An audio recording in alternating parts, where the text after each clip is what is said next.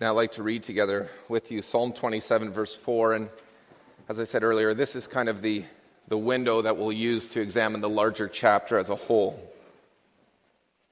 There we read God's word. One thing I have desired of the Lord, that will I seek, that I may dwell in the house of the Lord all the days of my life, to behold the beauty of the Lord, and to inquire in his temple. Brothers and sisters of our Lord and Savior Jesus Christ, it was back in 1992, I believe, that Disney released one of its most popular animated films of all time. That film, as you may recall, was entitled Aladdin. And Aladdin told the story of a young street boy who stumbles across this magical lamp. And when he rubs that magical lamp, well, out pops this energetic and this likable genie. And the genie informs Aladdin that he is now entitled to 3 wishes. He can ask for basically anything that he wants. He can have fame or fortune or you name it. I'm not going to talk a lot about the rest of the movie, but one thing that you will notice as you watch the film is that the choices that Aladdin makes actually tell us a lot about him. They tell us a lot about the type of person that he is. They tell us a lot about the type of character that he has. They tell us what lives in his heart. Now I want you to imagine for a moment that you are Aladdin. That this is your movie. You somehow have this magical lamp. A genie informs you that you have 3 wishes. You can ask for pretty much anything that you want. What is it that you would choose? If you could have anything at all, what would it be? And if someone were then to watch your movie from the outside looking in at your life, what would your choices reveal about you? What would it reveal about the type of person that you are, the type of character that you have? What would it reveal about what lives in your heart? Well, in today's passage, we're in many ways offered a chance to look in on David's life. From the outside looking in, and we get to see who he is, the character that he has, and ultimately what lives in his heart. And what lives in his heart is a deep desire to dwell in the house of the Lord. And that'll be the theme for this morning's message. David desires to dwell in the house of the Lord. And we'll see this morning that he does so because it reminds him of God's protection, and secondly, because it reminds him of God's character. Now our text opens up with this amazing confession, with these beautiful words in verse 4. Where it says, "One thing have I asked of the Lord, and that will I seek after, that I may dwell in the house of the Lord all the days of my life." They're beautiful words, profound. There's a reason, for example, that they hang on many people's walls, that they're put on plaques and given as gifts. There's something just inherently beautiful to these words. But have you ever stopped to ask yourself, well, what is it specifically? What is it actually that makes these words beautiful? What does it really mean when David says, well, he desires to dwell in the house of the Lord all the days of your life? Well, if we're looking at our English translation, it's pretty easy to come to the conclusion that David here is talking about the temple, probably the temple that his son Solomon was to build later on. And so the conclusion that we can come to is that David here is really talking about some type of wish that he has, some type of desire, some hope for the future, you could say. And to a degree, this makes sense because we know that the temple that his son Solomon would build was really an architectural masterpiece. It was amazing. It would have been something to see. And yet, in this case, the English is a little bit misleading in the sense that the word that we in English translate as temple is a word that the Hebrew also translates as tabernacle. And in the verses 4 to 6, there's 4 instances in which the house of God, the dwelling place of God, in which it's referred to. And in each case, the Hebrew uses a word that refers to the tabernacle. Now you might ask, why am I bringing all of this up? Well, it's because I think it's important when you look at this psalm to recognize that David here is not talking about some far-off future desire, but David is talking about a present reality. When David is writing the words of this psalm, when he's talking about wanting to dwell in the house of the Lord, the sanctuary of God, he's talking about wanting to be in the tabernacle. He wants to be in the place where God was worshipped in his day, during his life. And why is that? Well, because the tabernacle was a place in which you could really sense the presence of God. In the courts of the tabernacle, you could almost feel God in a tangible sort of way. I worry sometimes that we have this conception of the tabernacle as some sort of makeshift worship shelter, as just a tent that was kind of slapped up in the wilderness. And yet Exodus 25 tells us that the tabernacle was in fact designed by God. And it was designed to be beautiful. It was designed to reflect something of his glory. In fact, Exodus 26 through 31, it tells us that everything about the tabernacle had to be made just so. From the poles to the curtains to the altars to the clothes that the priests wore, it had to be made exactly the way that God wanted it. Because the place where God was going to dwell with his people was a place that was remarkably special. If there was one place in all of Israel in which you could feel surrounded and secure and safe in the presence of God, it was in the tabernacle. And so when David is talking here about wanting to be and to dwell in the house of the Lord, David is talking about wanting to be in the presence of God. David is saying, I want to be where God is. In fact, the text tells us that this is actually the one thing that David wants. This is his greatest singular desire. And the reason it's so important to him is because when he looks back on his life, he's able to recognize that throughout his life, it's God who has protected and guided him. And that's something you really see in this psalm, right from the opening words. In verse 1, for example, it says, "The Lord is my light and my salvation. Whom shall I fear? The Lord is the stronghold of my life. Of whom shall I be afraid?" David confesses that with God by his side, well, there's nothing that he'll be afraid of. Verse 2 and 3 says that even if enemies or armies or war, even if all of this stuff comes up against him, David says, well, I will still say that I will be confident. But I wonder this morning, if part of you is tempted to think, well, yeah, of course David could be confident. Look at his life. Here is a man that God would make king. God blessed his empire. He enjoyed tremendous military success, lived in a beautiful palace. He had fabulous wealth. Perhaps you're thinking, well, if my life, if it was just a bit more like David's life, well, maybe then I would be a little more confident too. And yet that's not really a fair portrayal of David's life. If you search the scriptures and if you look at David's life, you discover that he is a man who endured many hardships, many trials. David's life was in danger many times.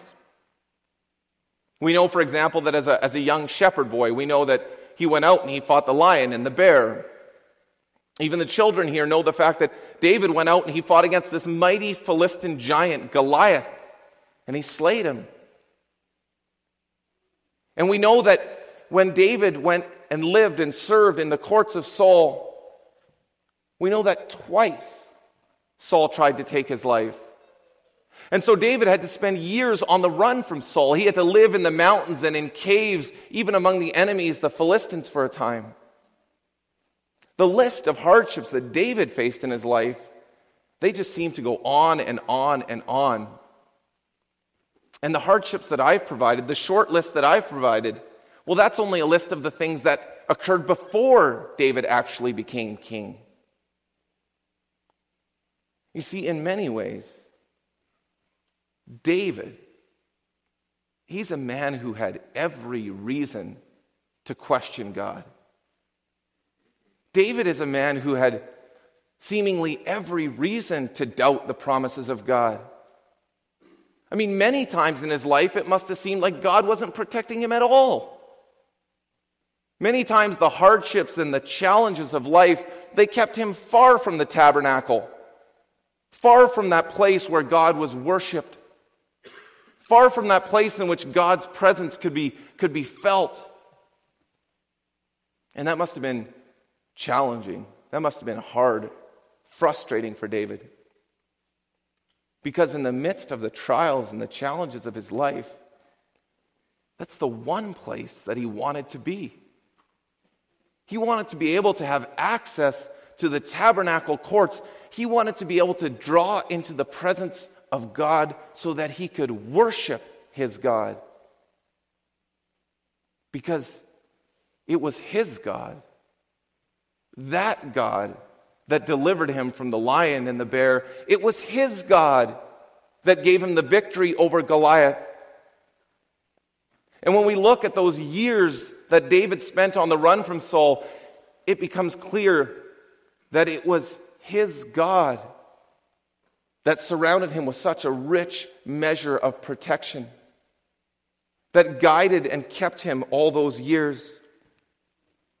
And that's what leads David to say in Psalm 27, verse 5, that it's his God who will hide me in his shelter in the day of trouble. He will conceal me under the cover of his tent. He will lift me high upon a rock. You know, David was not promised an easy life, nor did he get one. And yet David had the confidence of knowing that he was safe and secure in the presence of God. And yet it seems at times for us today, it seems that it's easier to sometimes see God's presence, to see God's plan, to see that in David's life than it is to see it in our own lives. I mean, after all, we have the entirety of Scripture. We can read all the stories of David. We know about the amazing things that God had in store for him. And yet when you step back and when you look at your own life, I wonder what you see. Without the benefit of this outside vantage point, can you say that you see God's presence? Do you see his protection? Do you see his plan? And I think the truth is that sometimes it's difficult. Sometimes it's hard. No, we might not have enemies or armies or war that come up against us, but we all have hardships. Sometimes there's just tension in the house. There can be tension between us and our spouse, or between us and our kids, sometimes between siblings. Sometimes there's just financial hardship. The bills are piling up, and if we're honest, we actually have no idea how they're going to get paid. Sometimes we're not sure how the medication or the treatment is going to work, and so we face this future that's tremendously uncertain. Sometimes we don't know what God wants from us. We're leaving. We don't know whether to go to university or college or whether to get a job. We just don't know what to do.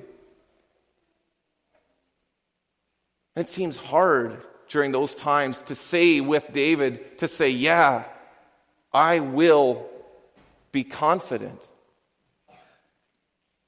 And that's why it's so important for us to recognize that Psalm 27, it's not just about David when life is going well. Psalm 27 is not just about the things that David says when everything is rosy and things are working out just as he'd planned.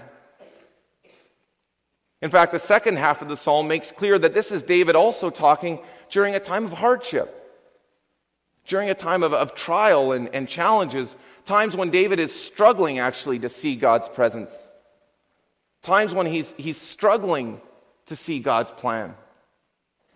Just think of what he says between verses 7 and 12. We hear him cry out things like, "Be merciful to me. Do not hide your face from me. Do not turn your servant away. Do not reject me or forsake me." David here is clearly in a time of trouble. And yet what does he do? Well, he seeks the face of God. He seeks the presence of his God, even in the times of trouble. That's what he says in verse 8. He says, "You have said, 'Seek my face,' so your face I do seek." I'm not going to rely on me, but I'm going to rely on you. And here David gives us a shining example of what it is to walk by faith, to trust in the promises of God, to trust in his protection. And we today, we have every reason to also trust in God's promises, to trust in his protection, because they have been secured for us in Jesus Christ. I wonder, as you've read this psalm, it's a popular psalm. As you've read it, have you ever stopped and wondered, well, who actually had the right to say these words the way that David did? Who truly had the right to say, "Be merciful to me. Do not hide your face from me. Do not turn your servant away. Do not reject me or forsake me"? Well, it's Jesus Christ. Because he was one who actually deserved mercy. He was the one from whom God hid his face. He was the servant who was turned away. He was rejected and forsaken. And why? So that you and I, gathered here today, living in our lives, might know something of what it is to experience the presence of God. So that simple sinners like you and me might know something of what it is to be safe and secure and under the protection of God. It's a protection that is not based on a good life. It's not based on material security.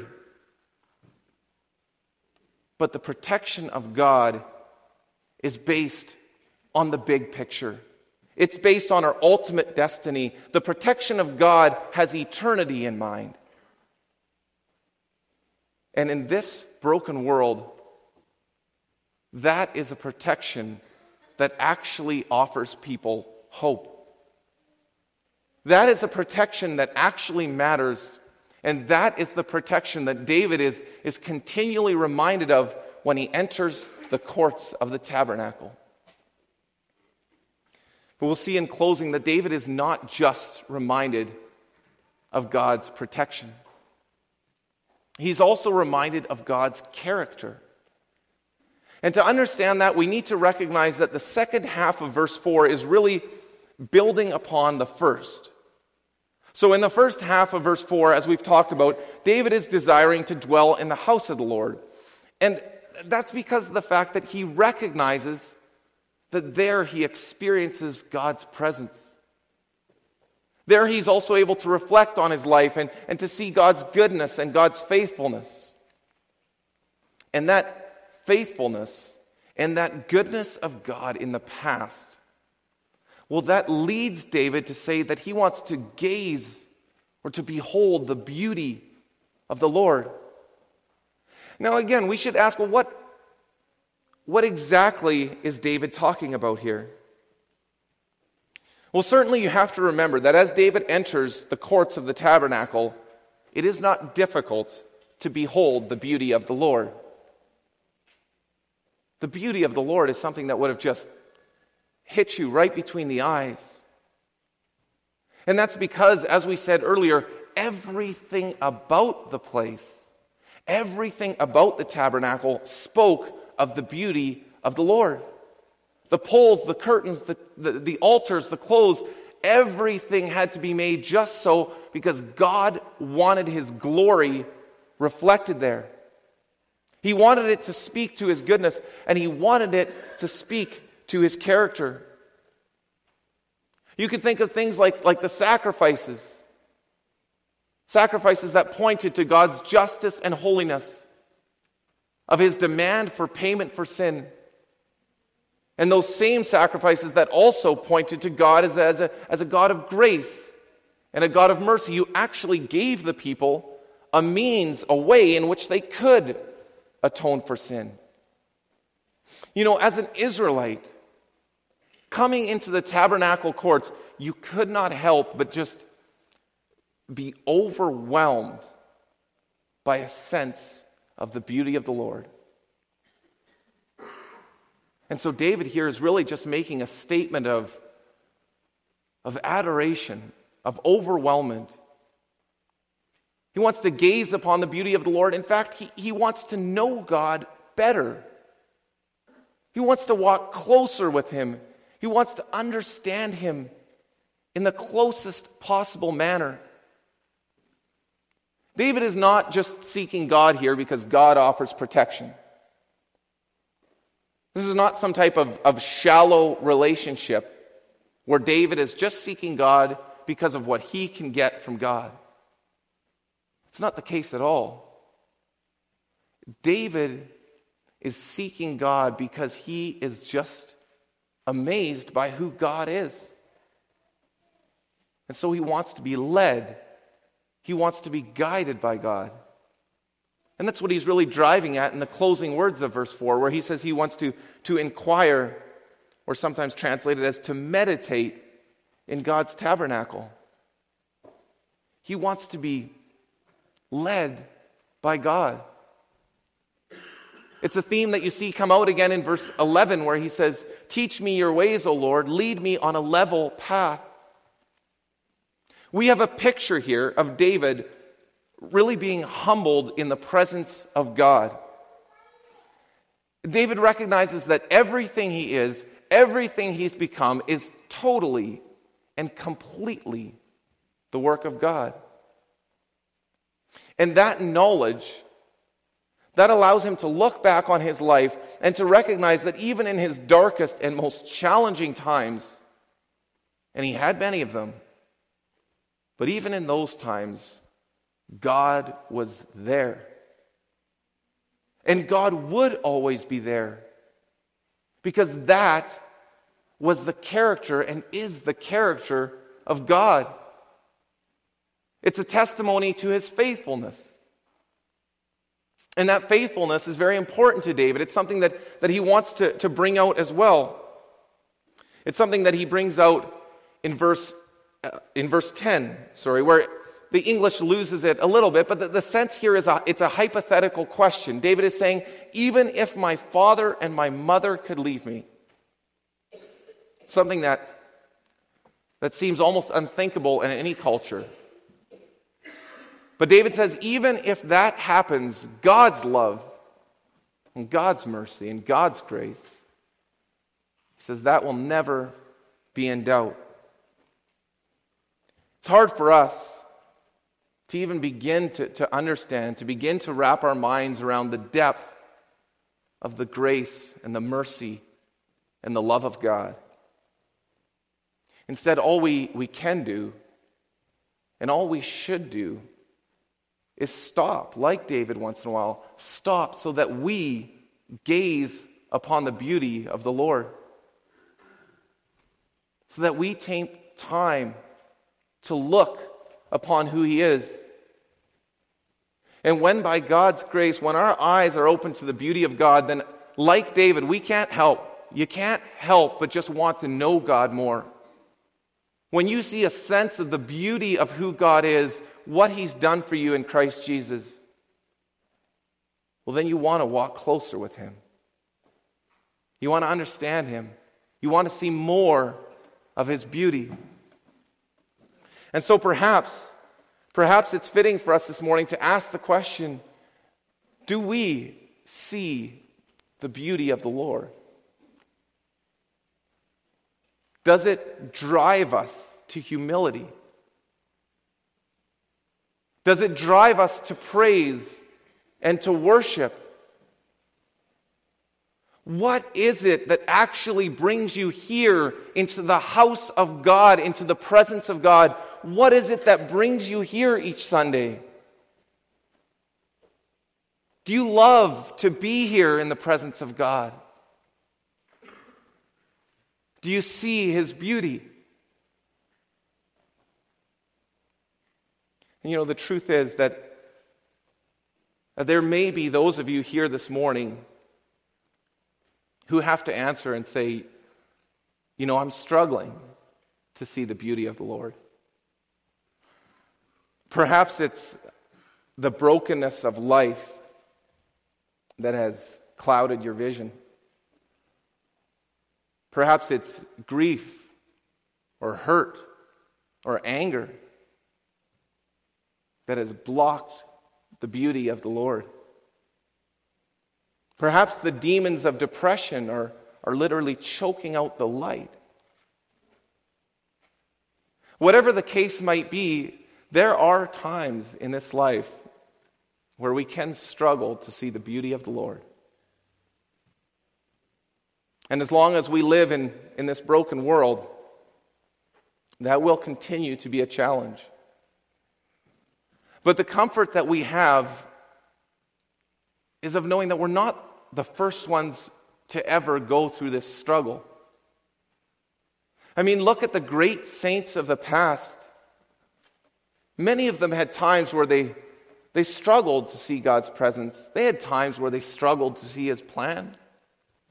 You could look at the book of Psalms. It's a prime example. It's filled with those who are crying out to God, wanting to understand. And yet the hope that they clung to is the same hope that we still cling to today. And that is the fact that God does not change. Yes, our broken world, it does at times block our view, and our corrupt and sinful nature sometimes makes it difficult to see.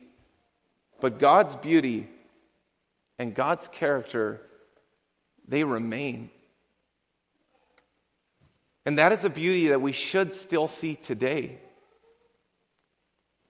It's easier sometimes than other times to see it. We drove up here this weekend for the trip up here to Owen Sound, and I confess that it is easy in this area to see the beauty of the Lord, to see the sun shining, to see creation.